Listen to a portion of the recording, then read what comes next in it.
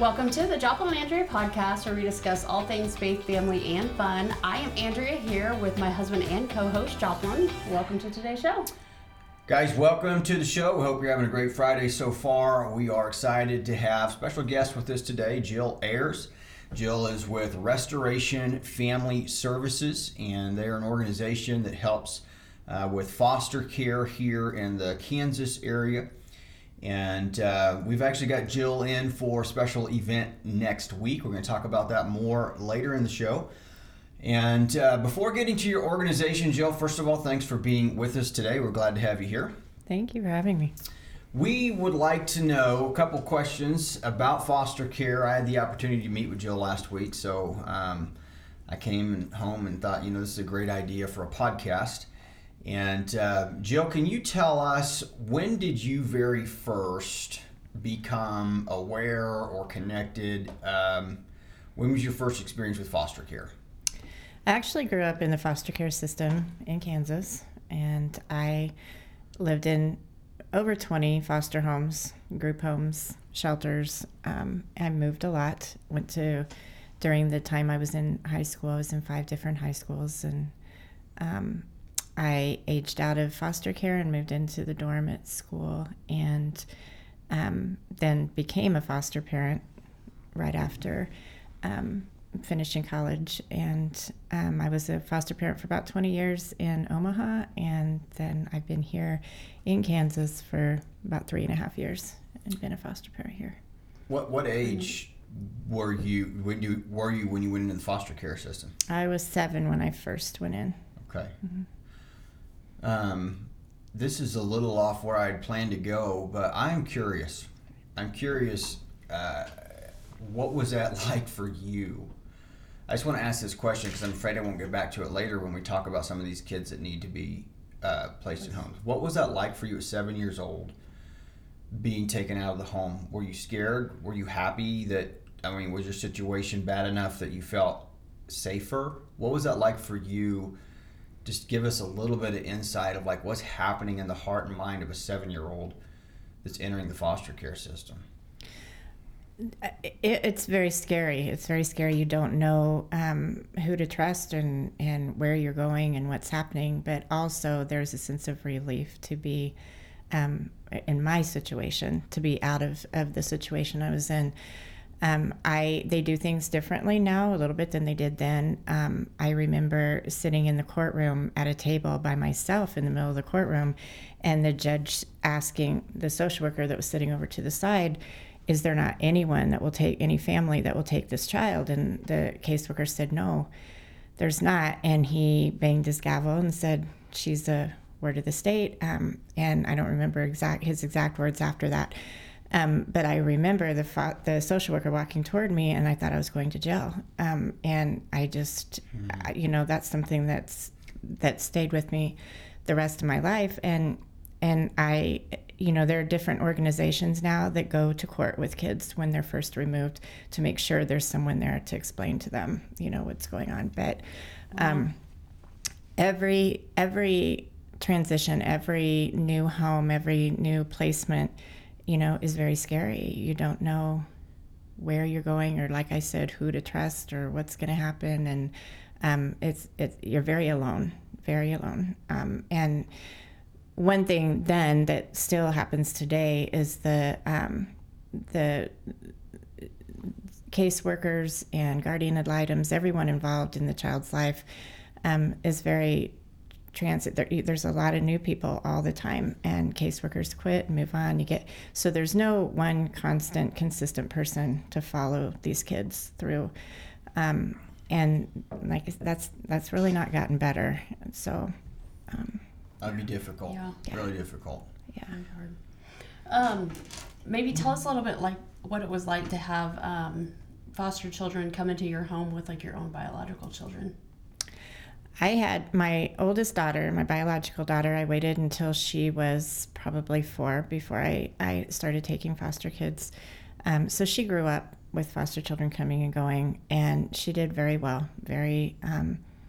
Didn't have really any issues. She was very compassionate, very nurturing, very. My my second daughter that I adopted out of foster care, I got her when she was 7, and she grew up with kids coming and going. She struggled a little bit, but all of my girls, my 12-year-old that I have now, I got her when she was 2 months, and she's 12 now, and I adopted her. So she has grown up with kids coming and going. All of my girls are just very compassionate, wonderful, nurturing people. You know, we haven't had, I've just not had any negative, you know, there was some insecurity with my 12-year-old there for a while when she was younger. I had kids leave at Christmas time 3 years in a row that had been with us for a while. And she said, Mommy, next Christmas, do I have to leave? And so we worked through that. It was sad. But so there has been some insecurities and stuff that we've had to work through. But overall, you know, we haven't had any big issues.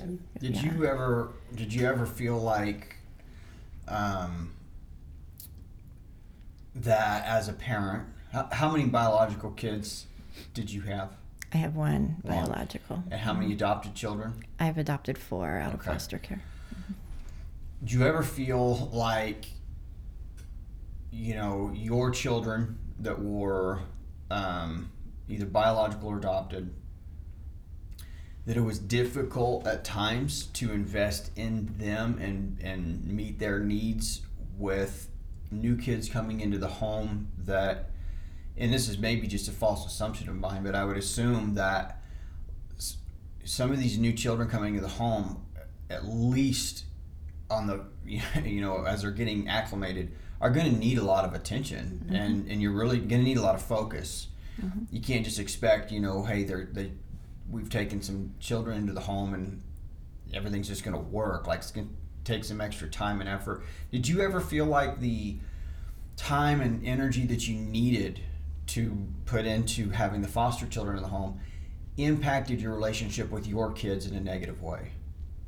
You know, there's always times that I wish there was more of me, and feel like you're not enough for anybody, because you're stretched so thin. But overall, and I always say this in every training that I do, I don't know how to explain it, but there is every time a child comes into your home, there's just a strength, and it only comes from God. I mean, that's the only, it's just a strength and a power, you know, you just,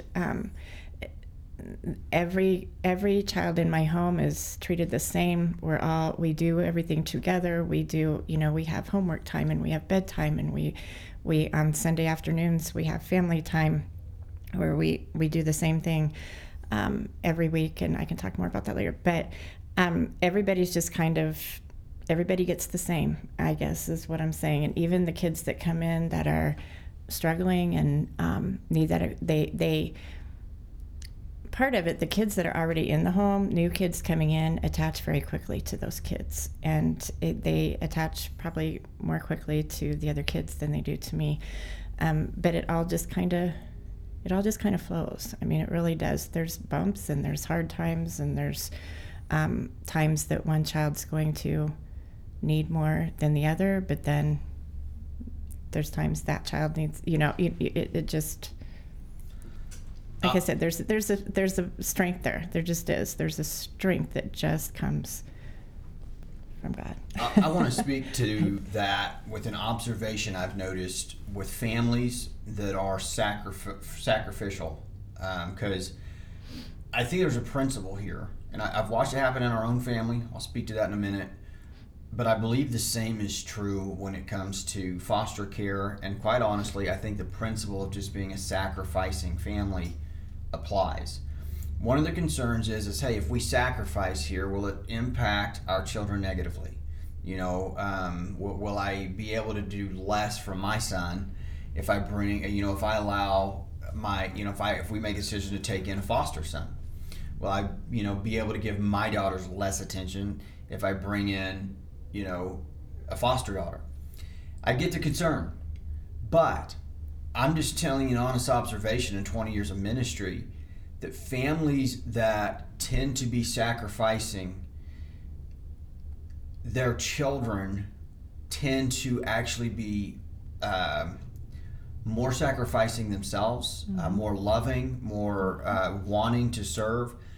You know, one of the things our listeners know Andrea and I do is a whole lot of mission work, and a lot of traveling, a lot of preaching and ministry in different states and in different countries. And one of the, concerns and questions occasionally has been, how's that impact your kids? Well, I think the answer is it impact them terribly if we didn't let them be part of it. It'd be horrible if they didn't go with us, if we just left them and, had someone else take them and raise them. But our kids go with us. They travel with us into Honduras. They travel with us and minister with us, and they see what we're doing.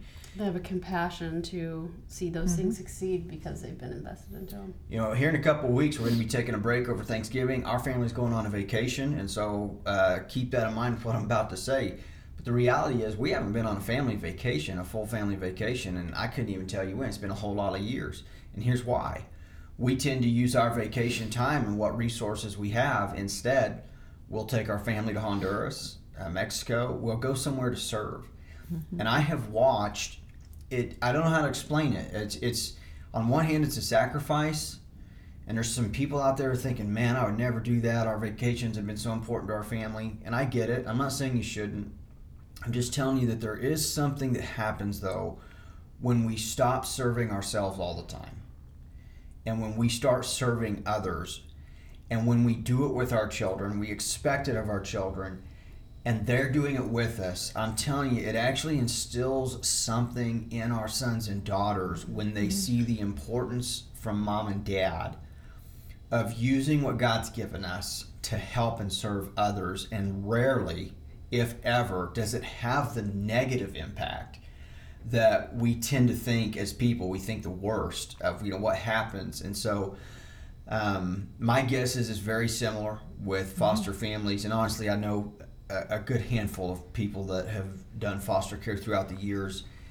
And my honest observation is I think the same's true with their own biological children as I've watched them grow up in being foster families. So we've got Jill here, and Andrea and I have discussed foster care a handful of times, being the people that we are, and there's been some hesitations with our schedule and some of these questions, and I know we're not the only ones, and so I'm going to ask Andrea, what are some of the questions you would have for Jill as a what's it like being a foster parent? What are some of the concerns and questions you've always wanted to know? Sure. Well, one of the questions that I've wanted to know, and I know a handful of others that have it's been a discussion and they've asked too, is that I know for one, I've heard in the past that you have to do a lot of things to your home to even be able to foster. And so can you maybe speak to that a little bit? And obviously you want it to be safe, but I've just heard before that, maybe there's extremes. And so just, share what you need to do. Really most people's homes, if they have a heart to foster, most people's homes are probably adequate to foster. There are small things that you have to do, but most of those things are things you do anyway. You have to have smoke detectors, and you have to have fire alarms and carbon monoxide detectors. There has to be, in Kansas, there has to be 40 square feet per child of bedroom space, which isn't very much. Small bedrooms. My home, I have a 5-bedroom home, but it's not a big home. There's not a whole lot of living space. The bedrooms are big. But I could have 15 kids in my home space-wise. They said, and I have 15 beds in my home, counting cribs and everything. And it's a smaller home. It's not a huge home. But even people who live when I first started fostering, I lived in an apartment, and it was a 2-bedroom apartment. And I just had my oldest daughter and I, obviously, but they licensed me for 2 kids in my apartment. And they come in, there's a list. They'll give you a list of things that you have to have done. Most people, like I said, there might be some minor things. You have to put baby gates on your patio. If you have a deck, that goes down, has to be a baby gate on there. Has to be a baby gate at the top of your stairs. that's attached. Has to be a flexible baby gate at the bottom of your stairs if you're taking younger kids. Your cleaning supplies have to be locked up. Your sharps have to be locked up out of reach. I mean, these are all things that are, More honestly, practical. you can pretty much usually get your house prepared for the inspection in a day, just doing these little things that, yeah. Yeah, well, that helps a lot. Let's see, is like if somebody were to sign up for foster care, is that like a full-time forever thing? Are there different options that people have that they could do as foster? Speak to that maybe.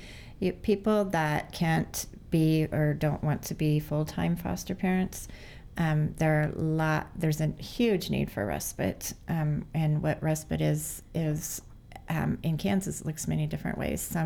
We have kids that are bouncing around the state without a home, that just need a home for the night. So you can just say, call me with a child for the night, and I can say yes or no. Some people like me, you go out of town and we need respite people to take my kids for a weekend or something, and do it that way. And you can, you can become a foster parent. If it's not the right fit for you, you just say, I don't want to do it anymore. And you always, always, always have a say on what children are placed in your home. You can say no. Okay. You can always say no. And you fill out a form with what kind of children you are comfortable with when you go through the licensing process. And you can mark on there, I won't take a bedwetter, I won't take a runner, I won't take, you can be very, very specific, and also specific as to what ages you'll take, whether you'll take only boys or girls. You can say, I'll take 5-year-old girls only if you want. You might wait a while for a placement, but you can be very, very specific in what children you'll take. It's very good to know. You mentioned this, so I'm just going to ask, what happens when they can't find a home for them to have overnight care? This is a huge, huge, huge, huge problem in Kansas. That's the reason I came to Kansas 3.5 years ago. A friend of mine here called and she said, Jill, do you know there were 111 kids on the list last night that didn't have a home? And so I started looking at what's going on in Kansas. And every night, every day, there are anywhere from 20 to 140 kids on this list that don't have a home, don't have a placement. And an email goes out to every agency in Kansas every day with a list of these kids. And those agencies, if they have a home that will take them for the night, a driver picks the child up wherever they are. They can be in Hayes, in the office in Hayes, and they find a home in Kansas City or Wichita, and a driver will pick them up and take them to that home for the night, and a driver picks them up the next morning, takes them back to that office, and they sit and wait for a home for that night. Some of those kids have been doing this for months and months, and I had a 4-year-old boy show up at my door at 1:30 in the morning one time, and I was taking some of these kids every night that were on the list, and it was 1:30 in the morning, and I asked the driver, why is he just getting here? And the driver said, well, he's been in the car with me dropping kids off in other counties all night. He was from Hayes. They picked him up at 6:30 the next morning, took him back to Hayes, and he sat there and waited for a home for the next night. Now our kids are sleeping in offices. If they can't find a home, those kids sleep in the offices, and they now have started getting motel rooms which just breaks my heart. Yeah. So they have staff. They put these kids in a motel room and have staff monitor them in the motel room. So there's a lot of them. There's hundreds of kids that don't have a home. We have over 7,000 kids in state care and less than 2,400 foster homes. So there's just, and some of these kids, I had an 11-year-old girl come for respite, and she had been bouncing for months, and it was almost time for school to start. And I asked the worker, I said, who's going to buy her backpack and her school supplies and school clothes? I can go do that. And she looked at me, she said, Jill, you don't need to worry about it. She can't go to school. She doesn't have an address. She hadn't been to school for months and months because she didn't have an address. And so they're, these are real kids, real little faces out there bouncing around with no place to go. It's hard. It is. Yeah. So tell us, and tell our listeners, let's start with somebody that's considering foster care. They're still kind of hesitant. They're listening and they're like, wow, I think I'd like to help, but I'm still hesitant. What would you say to that person? I would say there are a lot of, well, personally, my first reaction is always to say, just jump in, just do it, just try it, just talk about it. But I encourage people to talk to people like me, talk to people that can give them real answers. Don't call a foster care agency and get the scripted answers. Don't, but contact the real people and that are really doing it and really, start off with respite maybe. If you're thinking maybe I would, And what is respite? Like you said, you can either, it can look very, very different. There's several different ways that can look. You can say, I'll take some of these kids that are bouncing every night, send me the list or send me some, and you can say no, like I said. Or you can just get licensed to do like foster parents like me that go out of town and you would just keep the kids for the weekend. It's basically babysitting. Okay. Yeah. But you have to be licensed to do that. So, and you can always say no. Like I said, if they call and say we have a 4-year-old boy that needs a home for the weekend, you can ask for behaviors, determine whether or not they will fit into your home and say yes or no. But a lot of people do start out that way just to kind of see how their kids are going to react and how, it's going to go. So at respite care, you would go through the same front work of getting approved, but rather than just opening your home and taking kids in permanently, you could have the option to do, just a weekend for another foster family that needs the weekend off, or for whatever reason, maybe they're got a funeral to go to out of state and foster kids don't want to go. So just a couple days, or these overnight stays with these kids, but it kind of gives you a chance to get a feel for kids in the home. Okay. And see if you're going. And they call that respite care. Okay. And we also need mentors. You could mentor foster kids, go through the background checks and identify a home that you want to mentor their foster kids, or go through an agency, and that we always need mentors. So that's a good way to get to kind of know the system and get to meet some of the kids and kind of see if it's going to be a good fit. Now, foster care and adoption, two very different things. But Andrea, you had a question just kind of about the connection. I did. So if somebody is like, I'm really actually interested in adopting a child, is foster care a good option for them, like for eventually adopting? Or like, do you have kids that are primarily up for adoption versus some that are maybe just in foster care to go back to the home? We have a whole bunch of kids sitting waiting for a permanent home. And if you go onto the Adopt Kansas Kids website, or there's some other websites, you can find those kids. A lot of people, we have people that get licensed just to adopt. They don't want to do actual foster care. So they'll get licensed, go through the training, and then when a child comes in that they're interested in, that's already up for adoption, then they can start that process. Most of the kids have to be in your home for 6 months as a foster child before you can adopt. Okay.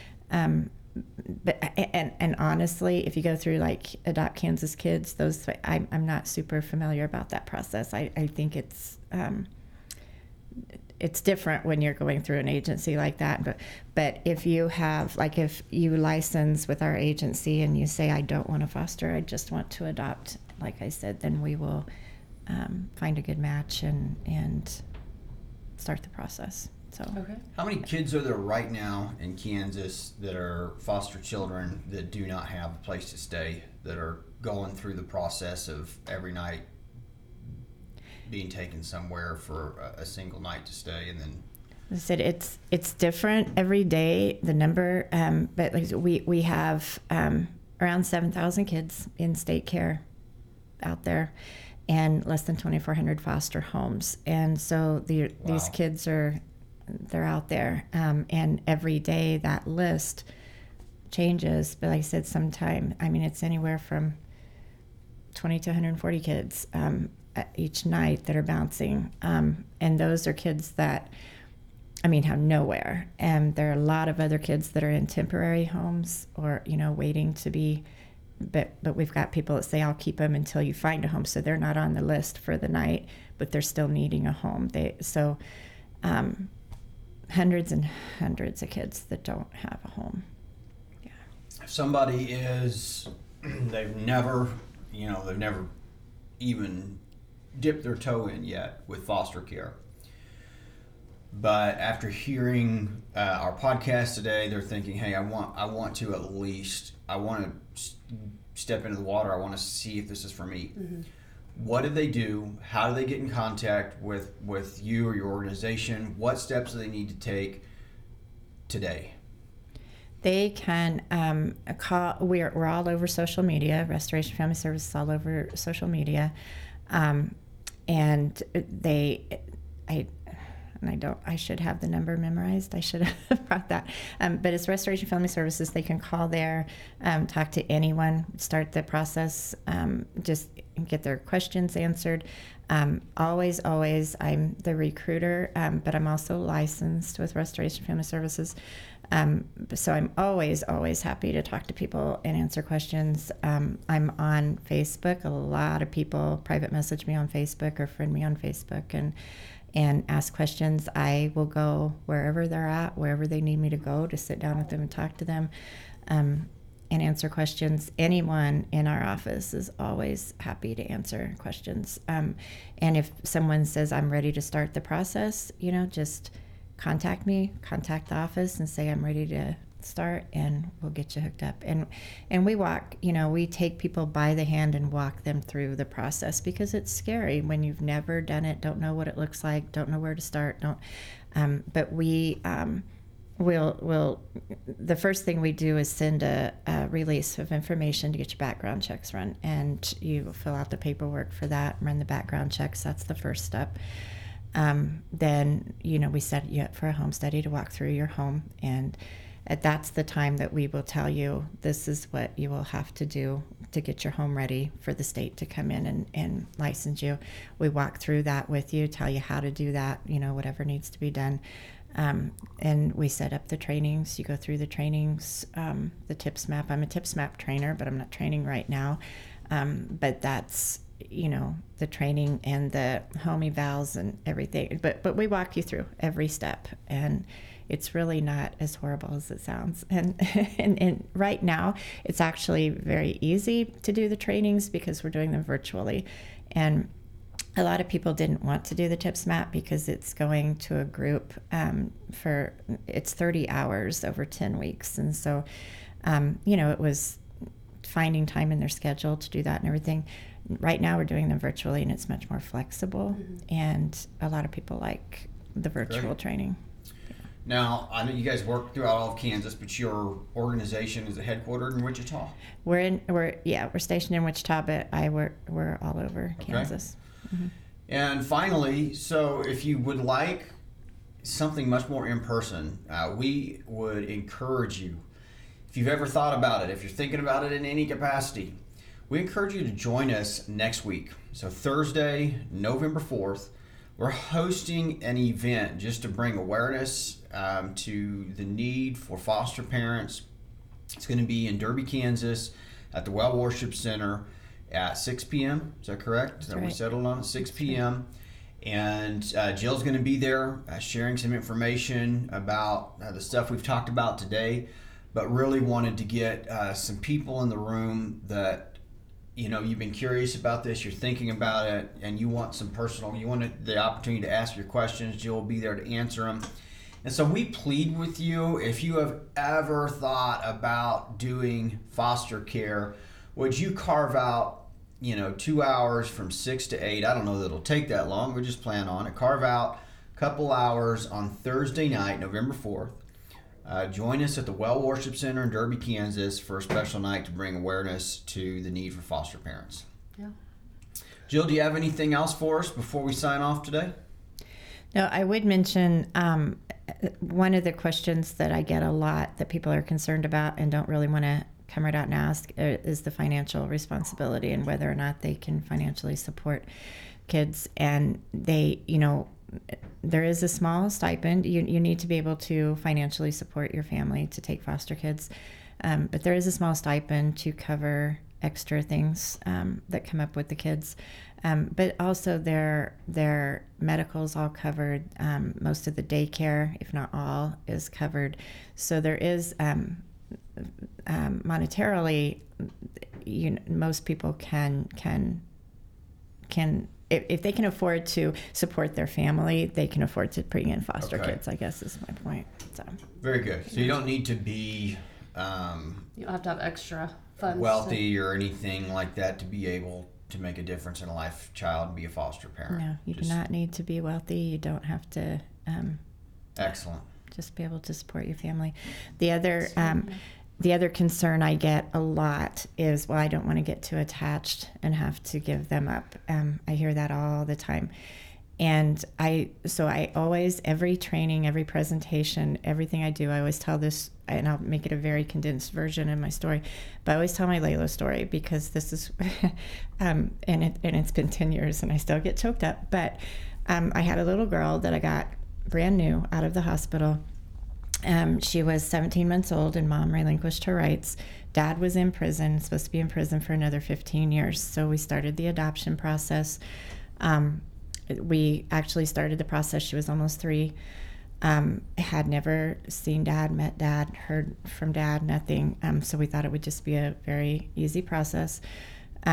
Long story short, he got out of prison. We found out he was an informant and got out of prison. She was almost 4.